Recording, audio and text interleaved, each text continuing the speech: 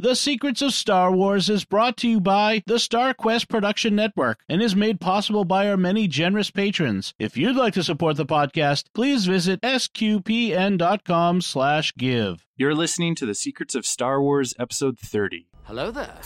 It's a power that Jedi have that lets them control people and make things float. Impressive.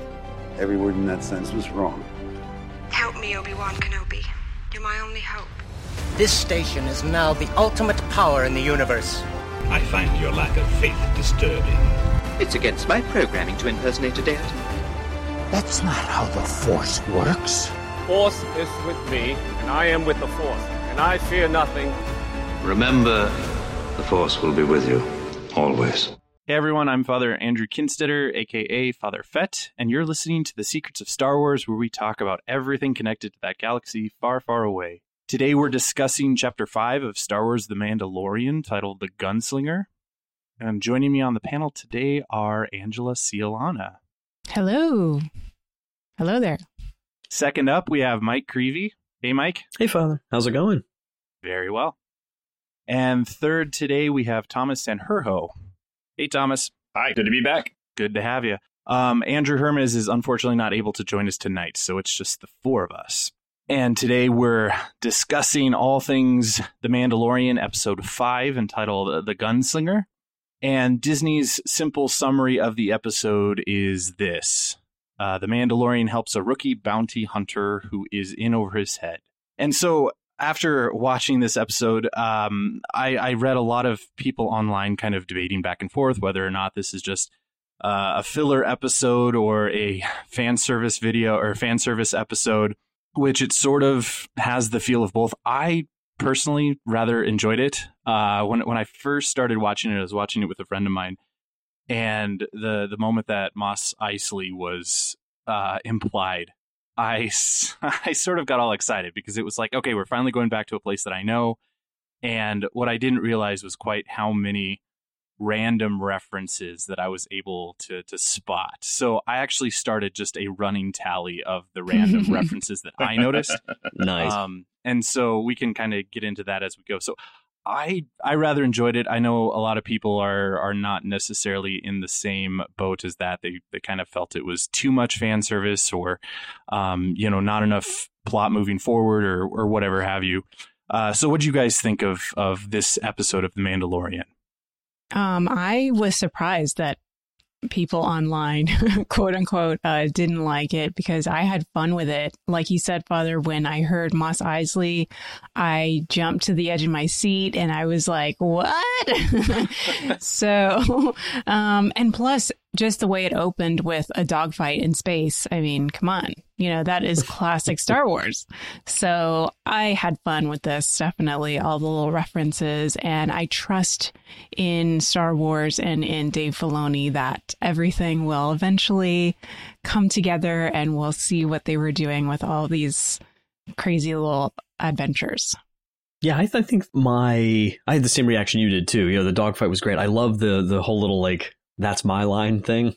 Yeah. With him, because I don't remember exactly. I didn't go back and check, but I think that's the first or one of the first things, not the first thing that the Mandalorian actually said was when he said that, I can bring in hot or I can bring in cold, so that was fun. And then of course, I wasn't expecting Tatooine. And, I was thinking, we'll get more into it later, obviously, but I think overall, there's certain things I don't know what specifically I would have liked better, but at first part of me thought that they kind of underused it, in terms of what they could have done with a going back to Tatooine opportunity. But, like Angela was saying too, I always hold out hope for there's more to it. You know what I mean? There's, especially with some of the twists, near the end of the episode and stuff too. I don't think we have the whole picture yet. So I'm not going to judge it or anything based on that. It was a lot of fun.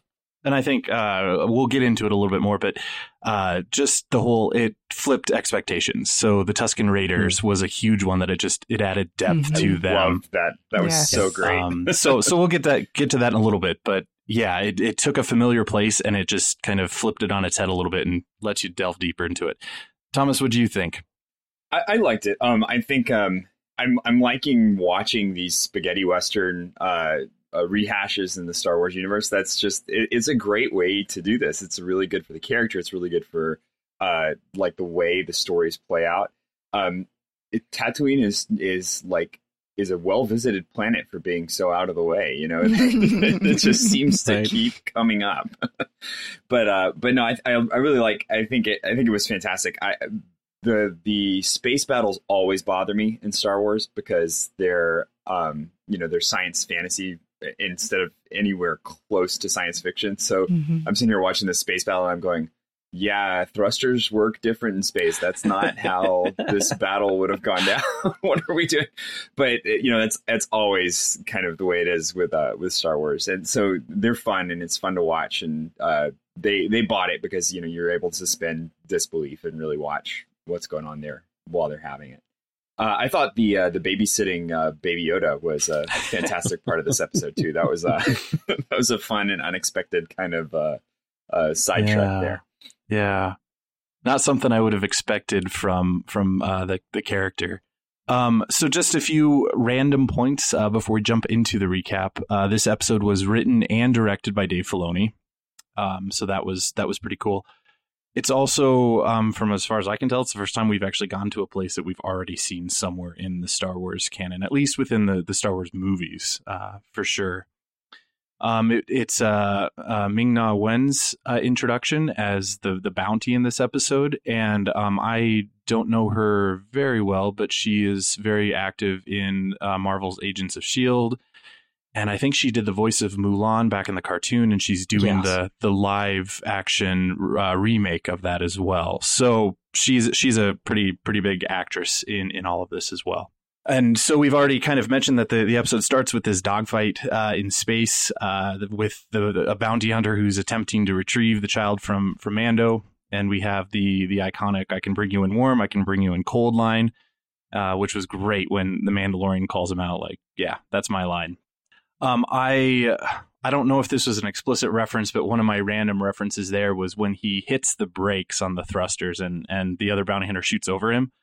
I had visions of the speeder bikes on Endor in episode 6 with Luke as he is being chased by the stormtroopers, and he hits the brakes and does more or less the same thing in his evasion of the stormtroopers.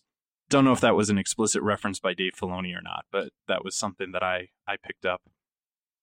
And then we hear that he's obviously in need of fuel and repair and heads to the nearest planet, which just happens to be Tatooine and the Mos Eisley spaceport. And I don't know about you guys, but I almost was certain that they were going to direct him to land in Docking Bay 94. Yeah.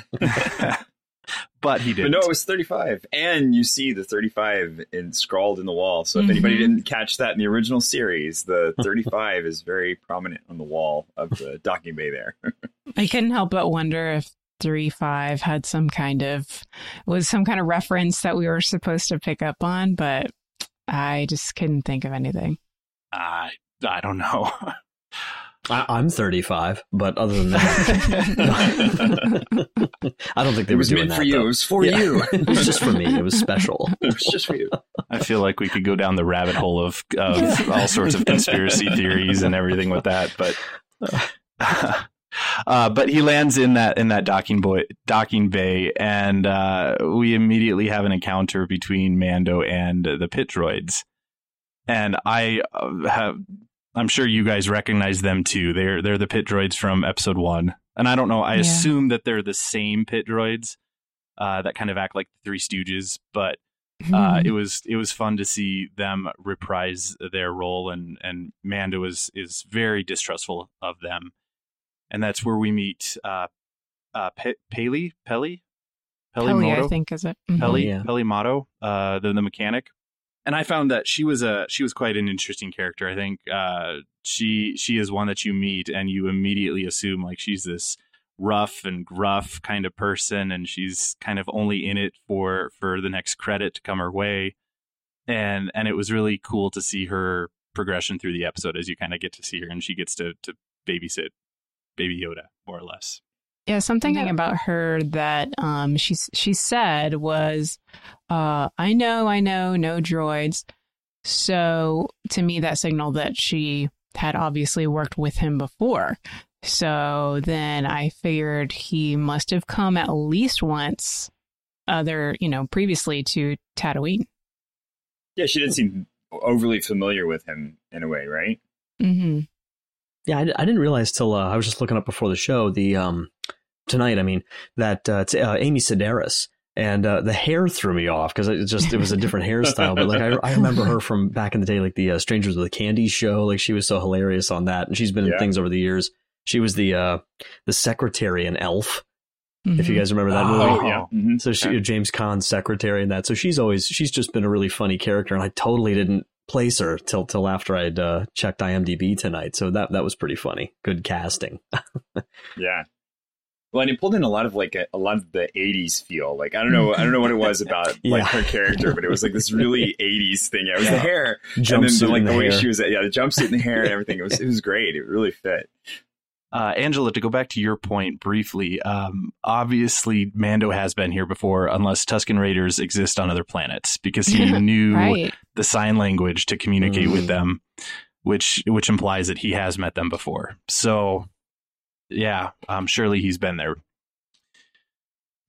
So he lands, he negotiates with Peli, and it was interesting because at that point we got kind of the scene of the Mos Eisley spaceport, or not the spaceport, but the city, and how bleak and dead it kind of was compared to Episode 4 and the stormtrooper helmets on the spikes, and so I'm wondering what kind of happened in the last 5 to however many years it's been. And obviously the Empire is not well liked there. Well, I think the last time we saw it was just, not to make any comments on it, but the special edition at the very end when they added some of those, like to kind of expand the reaction across the galaxy. And there was that brief little shot of either, I think it was Mos Eisley or Mos Espa, and just everyone cheering and stuff. But this was cool because this is like the furthest ahead, in the timeline that we've seen Tatooine, which is neat. Well, and you bring up the special editions because I think there's a lot of references to the special editions within this episode as well, because of even just the bustling nature of Mos Eisley was added on in the special edition. Mm-hmm. I think speeder bikes were added with the special edition in this Mos Eisley area, but also the stormtrooper riding the dewback, I think, was an addition for the special edition, which is very clearly referenced with the dewback in this episode. So. There's a lot of callbacks all the way around. The next scene brings us back to the spaceport and Peli, and she is playing what I assume to be Sabacc with the pit droids. Yeah, she was. Those are the Sabacc cards. Those are Sabacc. I would like to see more Sabacc played, because I want to know. I know there's official rules and everything, but I want to see how it plays out in the actual universe. Did you guys notice that the pit droids were cheating? Yeah, they were looking. They were switching cards, right? One of them, was handing the other card not under the table, but low enough that Peli couldn't see. Yep. So that was cute. And Baby Yoda is within the ship and makes a shrieking noise, and we are then introduced to the encounter between Peli and Baby Yoda, which was why was he shrieking? Maybe what he was was scared. That noise?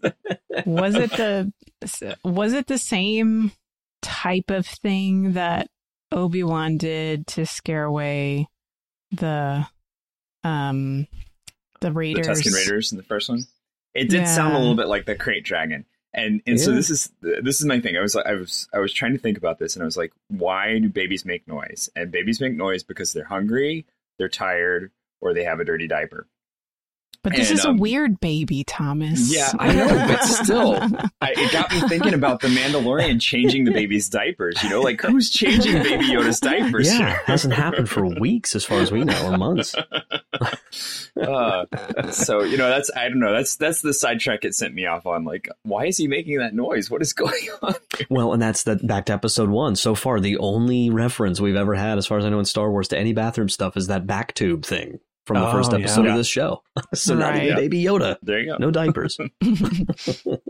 Yeah. Well, Peli is concerned, notably, and picks up Baby Yoda and decides to care for him for an extra fee, of course. And And I really enjoyed watching her change because of that encounter. Mm-hmm. Like, again, from the moment you meet her, you just assume a gruff and tough mechanic. And the way that she interacts with Baby Yoda is so motherly and caring and comical when Baby Yoda's sleeping and she's sleeping at the same time. But I'm awake. I'm awake. It's so funny because like everybody's, I don't know how they did it, man, but this thing is the cutest thing ever, and it really, you know, it has become the Baby Yoda show, right? And everybody's talking about it, and then this is the episode where there's the least Baby Yoda. Mm-hmm. Yeah. And on a completely random side note, I'm pretty sure the shop at Disney is producing the plush of Baby Yoda now, but it's not coming until April of 2020 or something. Mm. So unfortunately not a Christmas stocking stuffer this year, but. And another random thing before I forget, because I will, it doesn't relate directly to the episode, but there's so many memes, of course. And my favorite so far is the scene where he's up on the dashboard and he keeps hitting the buttons from the last episode. And they keep editing it. Every time he hits the buttons, it plays bits and pieces of Toto's song Africa. Have you guys seen that one? And the Mandalorian keeps switching off, and he's just like flipping it, and the ship shakes. I'll send you the link. It's great. So the next scene that we have is one of the most iconic places in all of Star Wars. We have the infamous cantina from the Mos Eisley city, and very clearly the same cantina that Luke and Ben Kenobi walk into to find Han and Chewie to set up passage in episode 4. But it was quite inverted from before.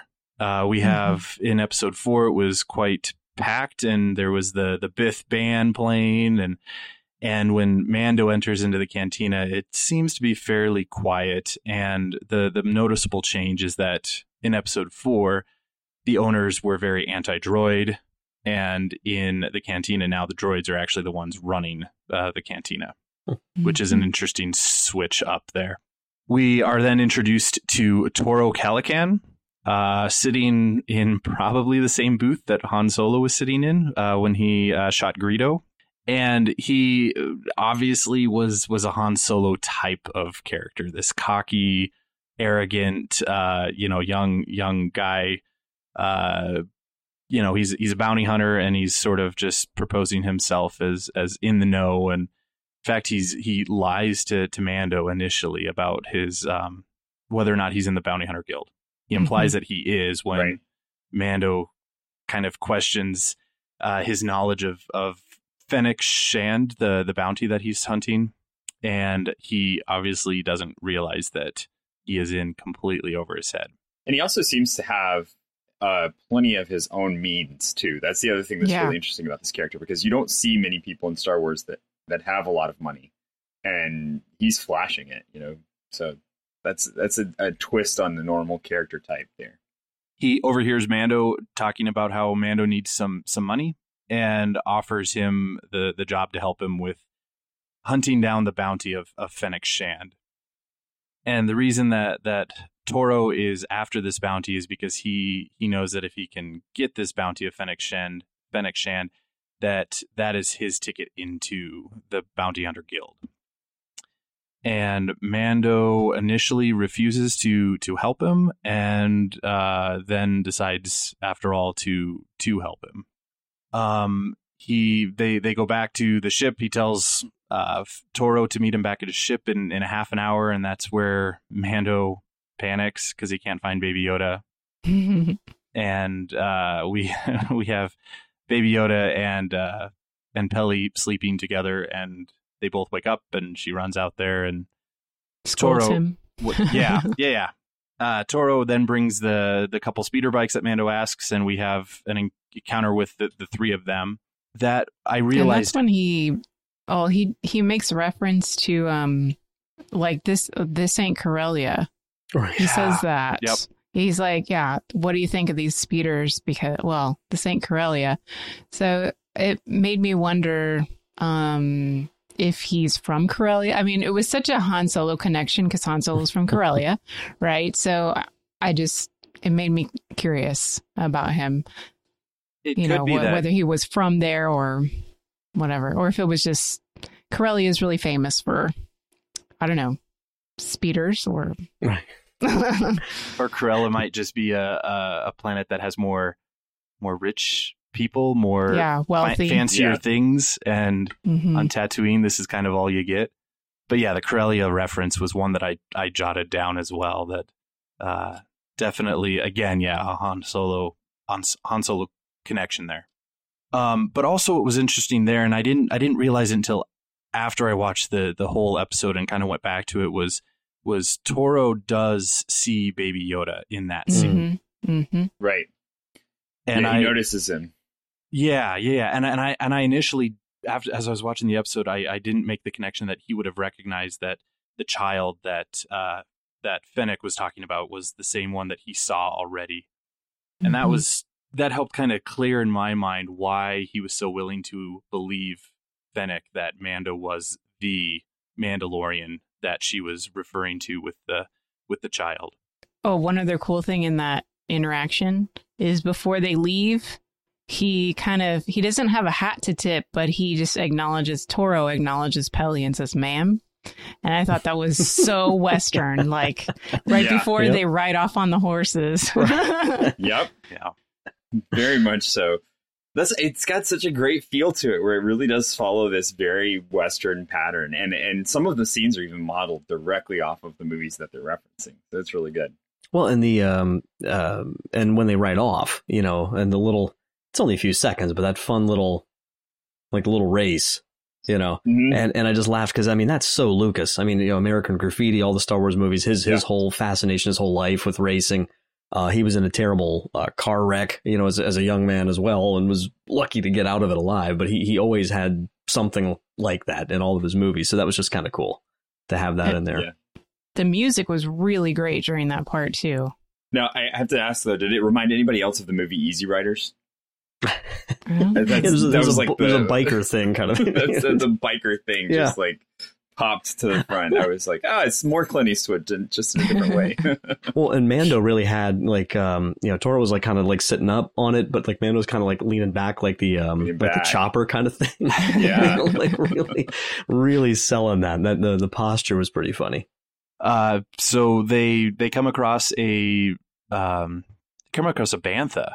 They kind of stop and over kind of a ledge they can see a bantha kind of off in the distance, and Toro has his binocs out and he's looking at him, and he can see a couple Tusken Raiders, which again I not noted this down that's almost exactly what happens in episode 4 between when Luke has the same sort of experience.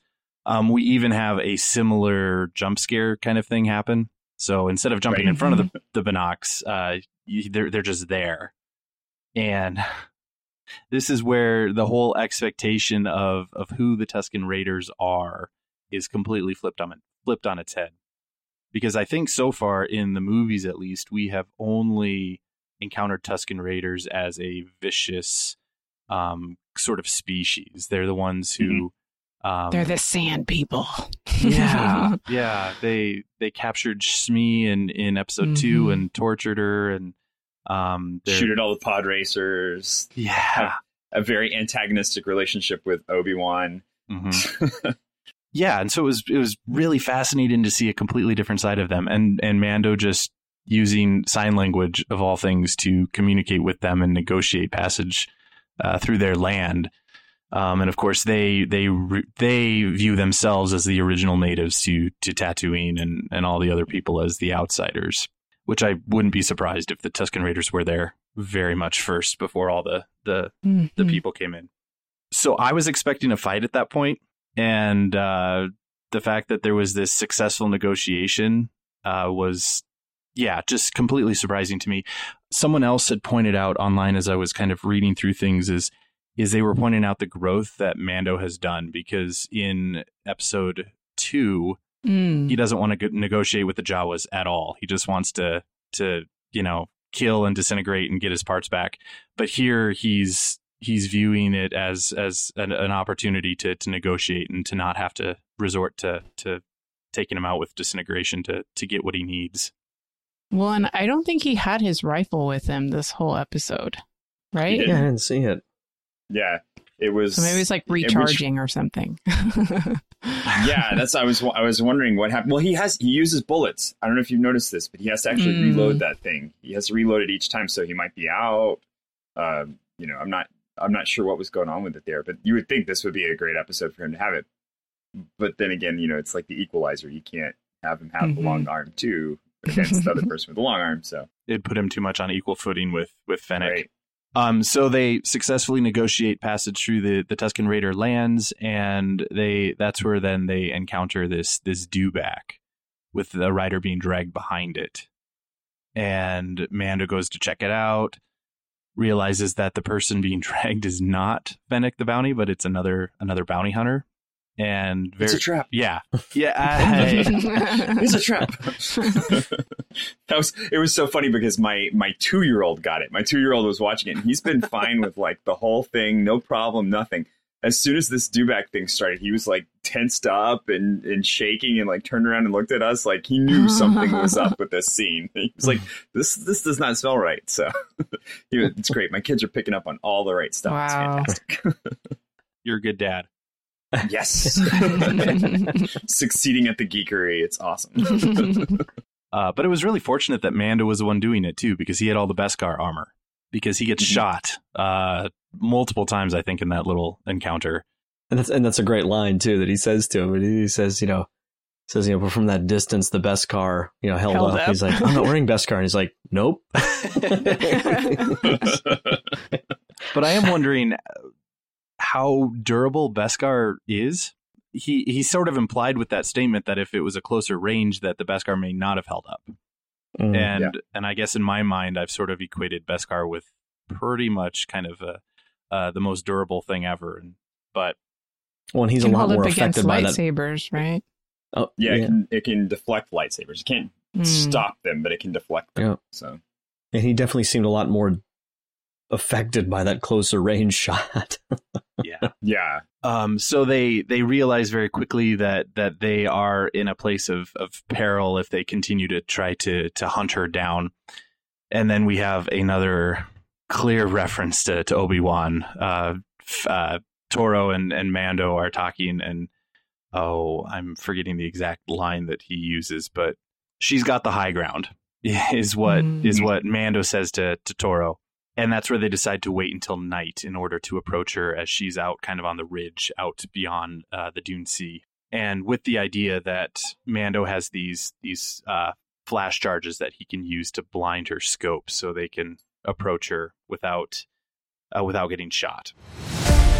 This is Dom Bettinelli, CEO of SQPN, with a special message. The StarQuest Network is fulfilling its mission to explore the intersection of faith and pop culture. And in the past year, we've reached stunning new heights. Our programs are reaching broad new audiences with a message that helps us discern good entertainment, make sense of the world, and share the gospel with others. We continue to launch new shows and bring back great shows. We just relaunched Secrets of Star Wars, which comes at the perfect moment to capture the excitement over the new show, The Mandalorian, and the climax of the new Star Wars movies. The support of our audience is vital to this work and has helped us grow closer to meeting our financial obligations. For that, we are very grateful. But we still need to close the gap. Every new gift extends our deadline, but until we eliminate our deficits, the future of StarQuest and your favorite shows remain in question. This is why it's crucial we hear from you this Advent and Christmas, the time when nonprofits receive most of their support for the year. If you're already a supporter of StarQuest, we are very grateful, and we ask you to prayerfully consider increasing your support at this time. If you are not yet a supporter, please become one now. We urgently need your help, and every gift counts. Could you give $15 or even just $10 per month? That lets us provide more than 40 hours of professionally produced shows with compelling content. We have special thank you gifts for donors at several giving levels. If you are a business owner or just want to provide a leadership level of support, we now have a special giving level for sponsors, like in public broadcasting. For $500 per month, you or your business can sponsor one of of the shows on our network. Listeners will hear a message in every episode thanking you for your sponsorship and giving your website. We'll also have your name and link on the SQPN webpage and in the show notes of every episode during your sponsorship. Whatever level of support you can offer, whether large or small, please show your support for SQPN this Christmas, and remember that your gifts are tax deductible. Just go to sqpn.com/give. That's sqpn.com/give. And may God bless you and yours as we approach the celebration of our Lord's birth. So they wait until nightfall until they go and check him out, and then we have this interesting scene between Toro and Mando. And Mando is kind of leaned up against his speeder bike, and Toro thinks he's sleeping, which was comical to see. He's like pointing his gun at him and calls him an old man and calls him out for sleeping. And I think what that does is a couple things. First of all, Mando is not sleeping at all. Mando is very much aware of what's going on. And it shows just Toro's immaturity and his, again, kind of his cockiness and arrogance in his approach to Mando even. Mando's sort of treating Toro as a partner, as a comrade, and Toro just, he's kind of cocky and immature about the whole thing. It was great comedy. Yeah. And it's again, back to the classic Western. You have the old guy who's seen it all. He's been around. He leans back against his horse, pulls his hat down over his eyes, looks like he's asleep, and then the young cocky guy comes over and starts messing around, and the old guy just tips his hat up and says, "You done yet?" You know, and there's it's like a perfect moment. They really played it up so well. It was great. Mando and Toro take their speeder bikes and they head to the ridge, and they use their flash charges to blind Fennec as she's trying to shoot them off. She manages to shoot the speeder bike that Mando's on and shoot him in the chest too, I think, and kind of knock him to the ground. Toro gets all the way over to where she is though, and actually fights her, and she has the upper hand of that fight. And Mando makes his arrival in time to save the day and secure the victory in that little scene. Fennec seems to recognize that the Mandalorian is the one from Navarro, which was an interesting reference. That has to be the name of the planet where the Bounty Hunter Guild is located, and that's the first time that we've had a name for the planet. I sort of assumed, at least in kind of the Legends universe, and I don't know if it was ever in canon or not, but Nar Shaddaa is often depicted as kind of the hive of the bounty hunters over in Hutt space. And that was my assumption of the planet from the beginning, but we now have a name, which is Navarro. Her first reference to it, I'm kind of like, Spain? Yeah, it was like, am I supposed to know what this is? I know. That was my thought exactly. Like, I don't even know where this is. I'm a huge Star Wars nerd, and I have no idea what we're talking about. It's a lot closer to home. I thought it was far away. That's not too far. Just across the pond. So Mando and Toro decide that they need to bring Fennec back with them, but there's only one speeder bike, since Fennec had destroyed one, and they will need additional transportation to get back to Mos Eisley.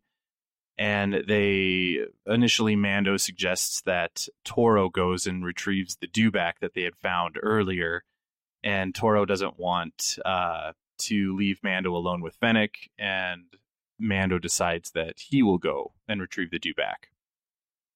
And then we have one of the most fascinating scenes, I think, of the episode between Fennec and Toro. And it's Fennec trying to tempt Toro to betray Mando and bring him back, since she recognizes him as the Mandalorian from Navarro that betrayed the guild and took the child, and she tries to convince him that if he brings him back, that will get him into the Bounty Hunter Guild, and he's worth more than she is. And did you guys watch the video by Father Roderick at all? I didn't get a chance to. Because he made some really interesting points here, and I thought it was really fascinating to try to delve into it, because he equated this scene with the scene in the Garden of Eden with Genesis and between Eve and the serpent, and likened Fennec to the serpent trying to tempt Toro. And so there's all these, there's a lot of parallels there that, Satan convinces Adam and Eve in the Garden of Eden to doubt God, who in the language of the episode is the one calling the shots. God is, the creator and he's the father. And Satan tries to convince Adam and Eve to betray him with the forbidden fruit, which would allow them to determine for themselves what is right and wrong. So essentially to call their own shots, the temptation of pride. And in a similar way, Fennec, tries to convince Toro that the only way to get into the guild is to bring in Mando and betray him, even though Mando has shown, no reason that he would betray Toro, and that, Mando has been working with him firmly as a partner and treats him as such. And so Fennec is trying to tempt Toro with that sin of pride. And so the language even that they use was really fascinating, because Fennec tells Toro that your name will be legendary. And that word legendary was used 3 different times. And so it's that appeal to, Toro didn't want the money, but he wanted the reputation. He wanted he was wanting to live out of that pride. And so, he decides to give in and fall into the trap of pride. But rather than let Fennec work with him, he decides to just shoot her and take all the credit himself. And as he shoots her and leaves her there to die, he says to her, quote, "Who wouldn't want to be a legend?" unquote. And that's when he and Fennec disappear.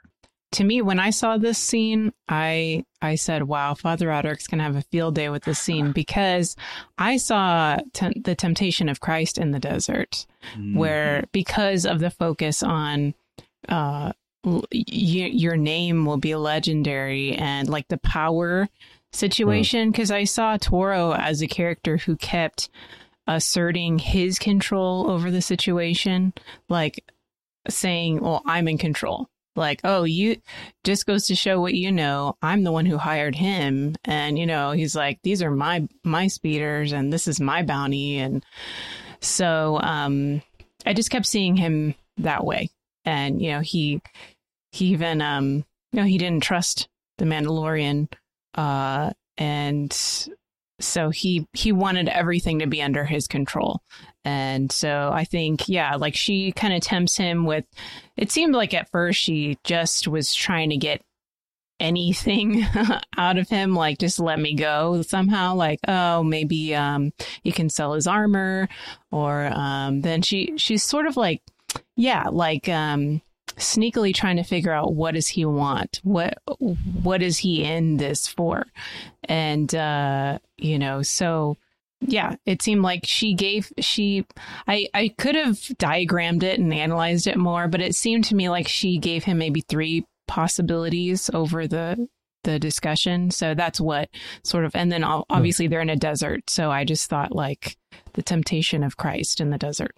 Well, it's interesting too, because this whole, the legendary thing and the pride. I mean, I just went through this with my 9th graders not too long ago. So we've been hitting this theme a lot of the Old Testament with, Genesis 5, Cain's line, the focus on making a name for themselves, setting that up against, the line from Seth, calling upon the name of the Lord, and that sort of that difference there between those 2 pursuits, and then later on, of course, you see it with the Tower of Babel.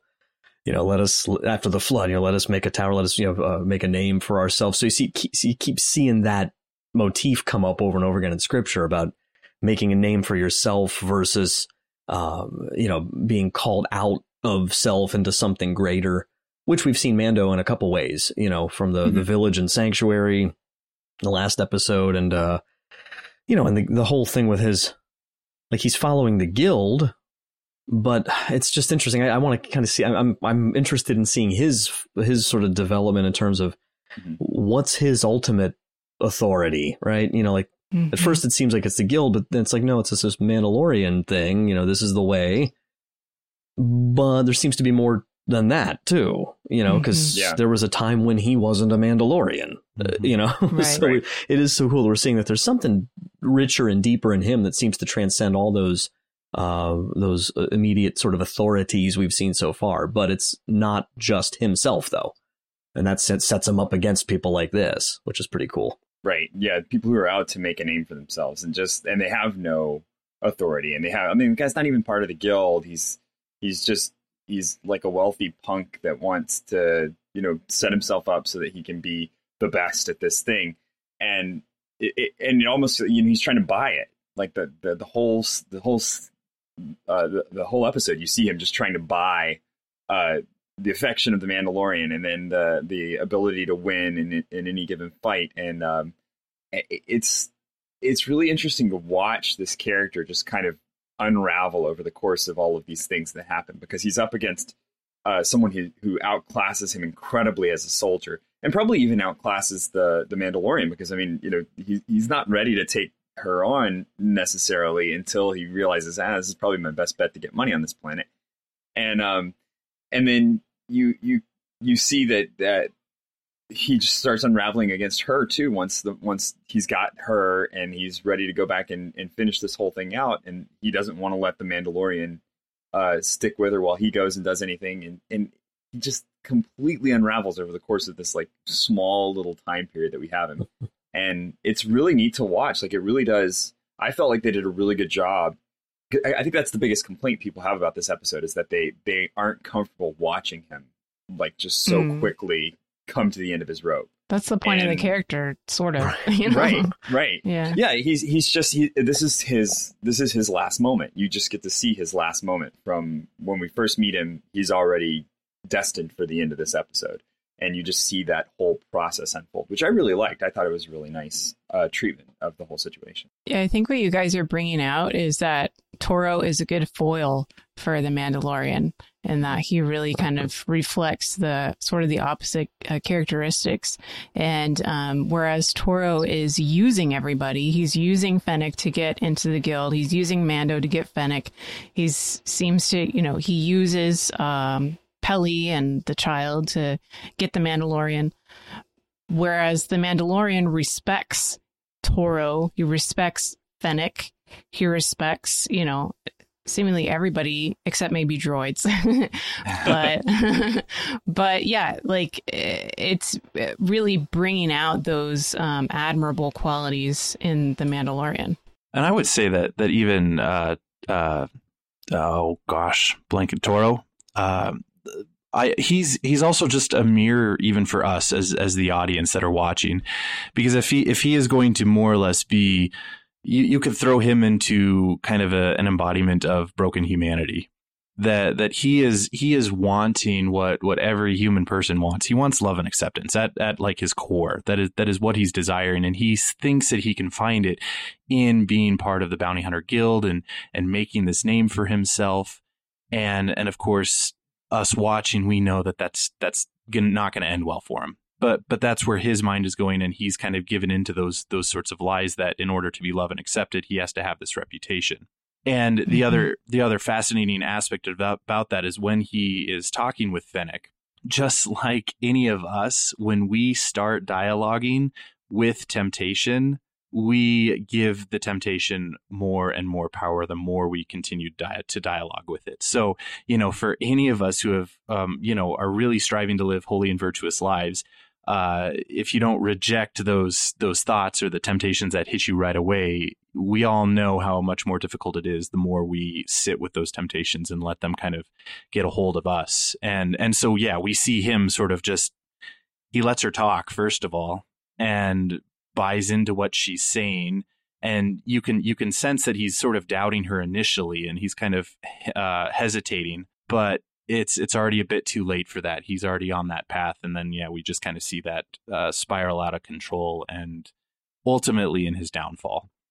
And so, yeah, kind of a mirror for us that in a very loose sort of way that we don't want to be like Toro. That's not the way for us to find the joy and fulfillment that we're seeking. Yeah. Well, for me, it was a relief to see the true Toro, because initially I thought, oh no, are they going to try to make this guy into a Han Solo character? But of course, we know that Han Solo is the guy who acts gruff on the outside, but inside he has a heart of gold. And so we sort of see a different, Toro in the end. And yeah, it was a relief for me. Yeah, it was kind of an unfortunate tragedy, though. But yeah, because ultimately his downfall happens in the next scene as Mando confronts him at his ship. And in fact, Toro is almost taunting Mando. He's holding Baby Yoda, and he has Peli as a hostage, and he says, "Looks like I'm calling the shots now, huh, partner?" And so again, just kind of reversal. He was kind of Mando was the one kind of calling the shots, and he has claimed that for his own and taken possession of it in the wrong way. And in that temptation of pride, he betrays Mando. And of course, Mando isn't stupid in this moment. He puts his blaster down and raises his hands behind his head, but he's concealing a flash charge and shows that to Peli, who is sent to cuff him. And this was the third reference to Legendary that Toro says. He says, quote, to Mando, he says, quote, "Bringing you in won't just make me a member of the guild, it'll make me legendary." So again, that whole idea that he's trying so hard to make a name for himself in this way. Hey, fun fact real quick. Did you guys notice, the concept art that they roll at the end during the credits in every episode? Mm-hmm. Did you notice in the concept art sort of snapshot or still of when they're on the ramp coming out of the ship there? And it's Toro, and he's got Peli there, and little Baby Yoda's like crying, and his eyes are all wet, and he has like tears in his cheek. And I was like, they know they can't do that. Like, I don't know, somebody before they actually filmed it, they're like, no, we can't. We can't do that. Go that far. Can't go that far. It's too far. I caught that the other day. I was like, oh my gosh, no. The concept arts at the end are really fun to look at. Mm-hmm. Even on like the Star Wars Mandalorian Twitter page will release all of those stills. And it's been fun to just kind of watch those and to go back through them. And I'm going to get like a coffee table book or something. You know what I mean? Like, I'm sure they're going to put them all together, which would be just awesome to have that. Yeah. Well, and another completely random note, if you guys noticed that they are releasing the soundtracks for each episode kind of as standalone albums. Yeah. Which Spotify's doing that too. Like, yeah, it's pretty cool. They've been fantastic about no spoilers for this. Like, they've been so good about not spoiling this. And I was talking to somebody the other day and saying, this is we are really going back to the age of having water cooler conversations about this show, where we couldn't with shows that you had to binge because there was just no way you could expect all your friends to commit 13 hours to sit down and watch a show and talk about. So then you would wait for like 2-3 weeks to talk about the show, and then by the time you were ready to talk about it, you forgot half of it, and the real motivation to like be excited about it wasn't there anymore. So I'm loving or the parts that were fun and cool, like in individual episodes that were like, anticipation, like that was now already gone because it was resolved already. Yeah, it is really. Yeah. Don't have to talk about anything that's coming up because, it's the next season that we're talking about, not even the thing that we're going to watch next week. And I found myself like telling somebody the other day, I got to get home so I can watch this thing with my kids, and I haven't done that in forever, gosh, because there's just not anything on TV to watch like that anymore. Well, I think it's like a happy medium too, between like it being at a set time each week, which maybe you could miss, but not the binge thing. So it's like you're using the modern technology of like the on-demand availability, but it's on a set day. And it's so funny because like like I said, I teach 9th graders, and it's so funny because a lot of them are watching it, and I'm seeing them get fired up about like the idea of like, oh man, I gotta wait to watch this episode next week. And I'm just laughing because I'm like, that's what TV was, kid. Like, that's all it was forever till like 10 years ago. Remembers? So it's funny that like it's new again, so that actually has, and I think from a storytelling standpoint, that really opens up, possibilities again that aren't there when you have it the other way, so it really seems to lend itself well to it. Well, it allows us to just digest each episode a little bit more slowly, and that we can have these kind of conversations. It's and not just have to binge watch the whole thing and then just try to remember 8 8 episodes at once.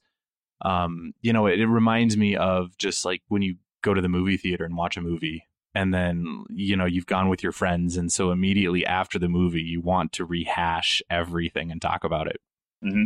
And that kind of an experience is really only capable in those moments. You can't, even if you wait till the next day, you've kind of already forgot about things. So yeah, exactly. So yeah, this is great. And I think it's a great way to use the streaming service, and yet keep that anticipation, that weekly anticipation, which is frustrating and awesome all at the same time.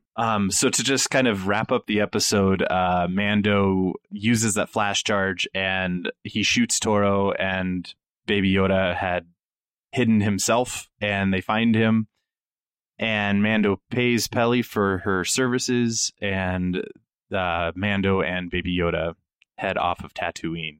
And then we have that last scene of the episode of the unknown person bounty hunter approaching the body of Fennec, and there are the sound of spurs that are being heard, and speculation is going kind of wild on who that might be.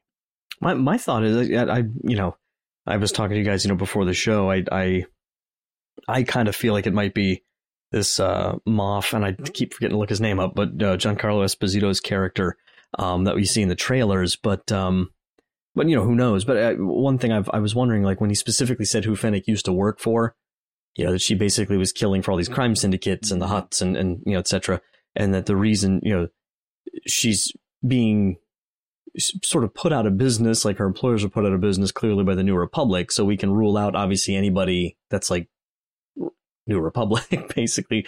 So I'm thinking like this, these sort of desperate Imperials, or like the potential seedlings of the First Order, because this is all over like the rise of the First Order. We're probably going to start seeing some of that hinted at here. Mm-hmm. So that's my guess, something with one of these types of people. So that actually makes sense with, there was a cape, right? Or something like a cape. Yeah. And yeah, that would make sense for maybe a higher ranking Imperial, because they do wear those. But it does seem like in Star Wars, a lot of people wear capes or cloaks or, whatever. I was thinking at first, I really wanted it to be Cad Bane from the Clone Wars, who is an amazing cowboy character. But yes, he is. Somebody pointed out that there's no rockets on the boots, and Cad Bane has rocket boots, so it's not him, which makes me sad. But I was thinking it's either the rendezvous that Fennec was going to make in Mos Espa, or possibly somebody who's been tracking Mando, because obviously people are still tracking the child. So maybe somebody's tracking Mando to try to find the child. So those are kind of my guesses. I really, really don't think that it's Boba Fett. Yeah, I don't want it to be Boba Fett. I actually don't want it to be a bounty hunter at all. I would love for this to be, and it makes sense with the character, because if you think about Fennec's not a bounty hunter. So there's no way she would know about all of the stuff that went down unless she had a reason to. And the biggest reason there is coming back to that Baby Yoda thing, and the other people that are looking for the Baby Yoda are the Empire. So she's now an Imperial agent of some stripe, and this is a character that is that's stepping in to find her now dead, and now has to put the pieces together of how that happened. And in that is going to kind of track it back to the Mandalorian. So I think the Moff fits. Well, and that's a point I think Andrew was making last week, as far as just in one of these episodes we're getting into now, like really wanting to see us get back to some of that stuff, like with the client and with Dr. Pershing. Like there's just too many unanswered questions. So I feel like we're working our way back to that. I think I'll be the odd man out. I do actually hope it's Boba Fett. Of course you do. Your father Fett.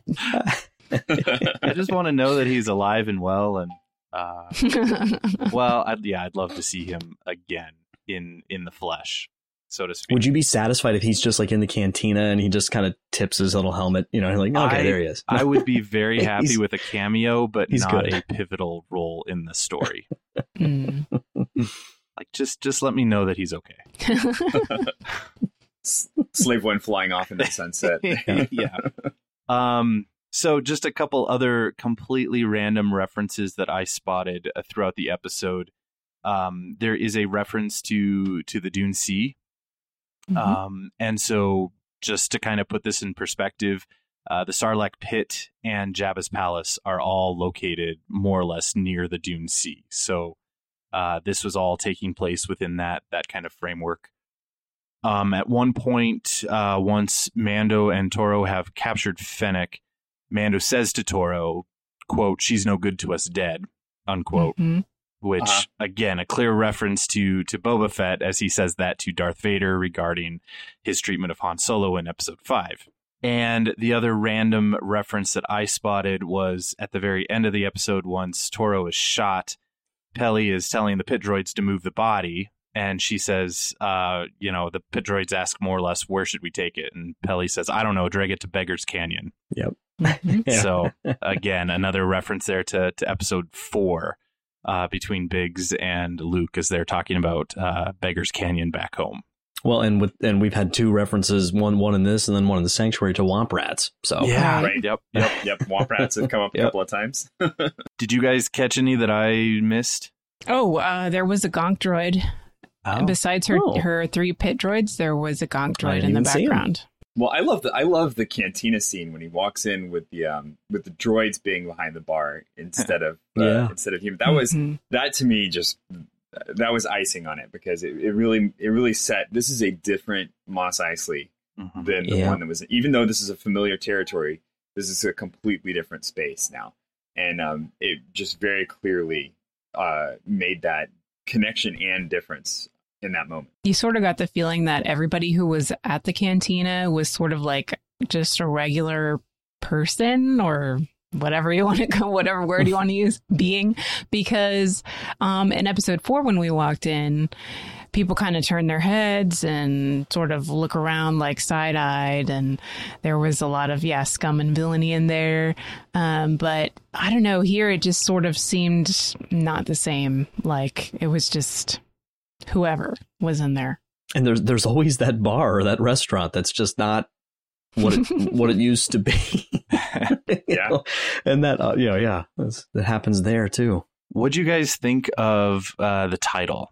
So it's the title of the episode is The Gunslinger, and so far with some of these titles, I've found them to be probably intentionally vague, and so I'm wondering who the gunslinger is supposed to be in this episode. And I don't know if you guys had any inspiring thoughts on that. Well, when they first debuted this show or teased the show, they described it as the adventures of a lone gunslinger. So in that case, it was describing the Mandalorian. I don't know if here, did he have a blaster? I didn't really notice if the Mandalorian had a blaster. Okay. Yeah. Because there was he didn't use it. He didn't. He used it once, and that was at the very end.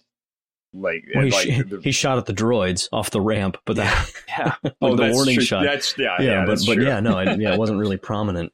So maybe it's Fennec. See, and I thought maybe it was meant to symbolize Toro, but you wouldn't call her a gunslinger though, because it would be Toro. You wouldn't call Fennec a gunslinger because she's got the rifle. So. Yeah, I don't know. It doesn't. Yeah, that's because when I heard that, it doesn't seem to fit. Yeah, it doesn't.